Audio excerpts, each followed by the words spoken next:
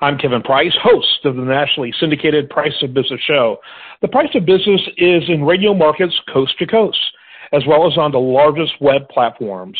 Our guests include New York Times bestselling authors, major media personalities, billionaires, and more. Welcome to our series called Thought Leaders, where we went out and found some of the most interesting people with the best stories about business, culture, technology, and more. Here's another in that ongoing series. Well, hi there. I'm Shannon Grissom, and today I want to talk about how I changed the story or the stories that I told myself about my own life and how that changed my life. For those who don't know me, I'm a creative multipreneur. And what does that mean? Well, I'm an author, artist, songwriter, teacher, and television producer. I recently published the Sock Monkey Oracle with Beyond Words Publishing. Oh my goodness, it is a fun tool for checking in with yourself. You can learn more about my work by visiting shannongrissom.com. So I need to back up. For years and years, I've been persevering through thick and thin. I am a creative powerhouse. But recently, after months of caregiving for my ailing husband, I was feeling burned out. Life was pretty heavy, and I was just trying to get through the day. And one day, our eldest son remarked that I was saying, "I'm sorry," way too much. I mean, way too much. So I started to pay attention to my self-talk. And you know what?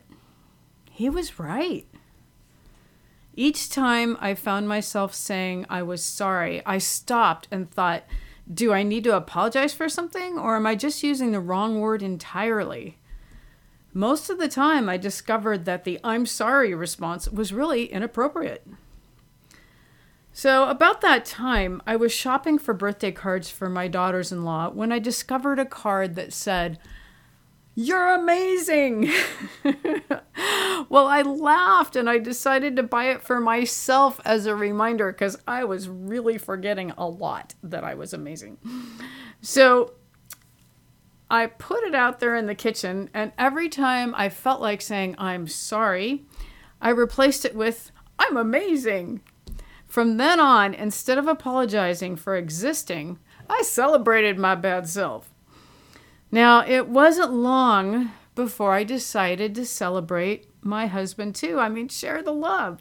So I gave the "You're Amazing" card to him. I figured he could definitely use reminding, especially through this recovery. So recently, I heard the rattle of his walker, and I'm on high alert. I go into the living room to see if he's okay. And not only was he okay, he had the card in his hand, and he was on his way to return it to me. Yeah, I cried. I did. And through all of this, it dawned on me that I was telling myself all kinds of stories about myself that really didn't serve me. So one by one, I began to replace them with ones that did. And as I did, I found that my actions followed my new stories. I had begun acting in a way that supported the new stories.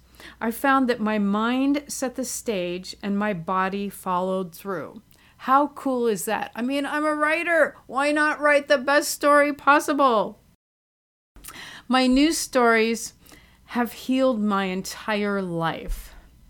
My relationships are stronger and my business is flourishing once again. I'll admit I still have stories that don't serve me, but I catch them and I change them to ones that do. So, do you want to make a positive shift? Let go of your death grip on the wrong reality. Embrace the truth that you are truly amazing. And then drop me a line. Let me hear about all the cool things you're doing.